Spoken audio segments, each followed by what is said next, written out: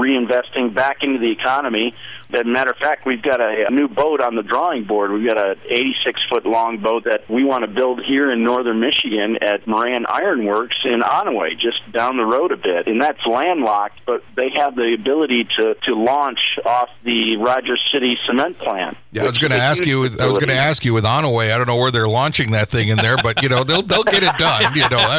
That sort of thing. I-75, that we'll eventually get to Lake Huron. We'll widen the streams out a little bit. We're talking with Chris Shepler this morning from Shepler's Ferries for Mackinac Island. And, Chris, when you talk about this, now you're wrapping up the season, but you're already looking forward to next year, and it, at least all intents and purposes would indicate it should probably be another banner year for folks to start thinking about heading to the island next summer.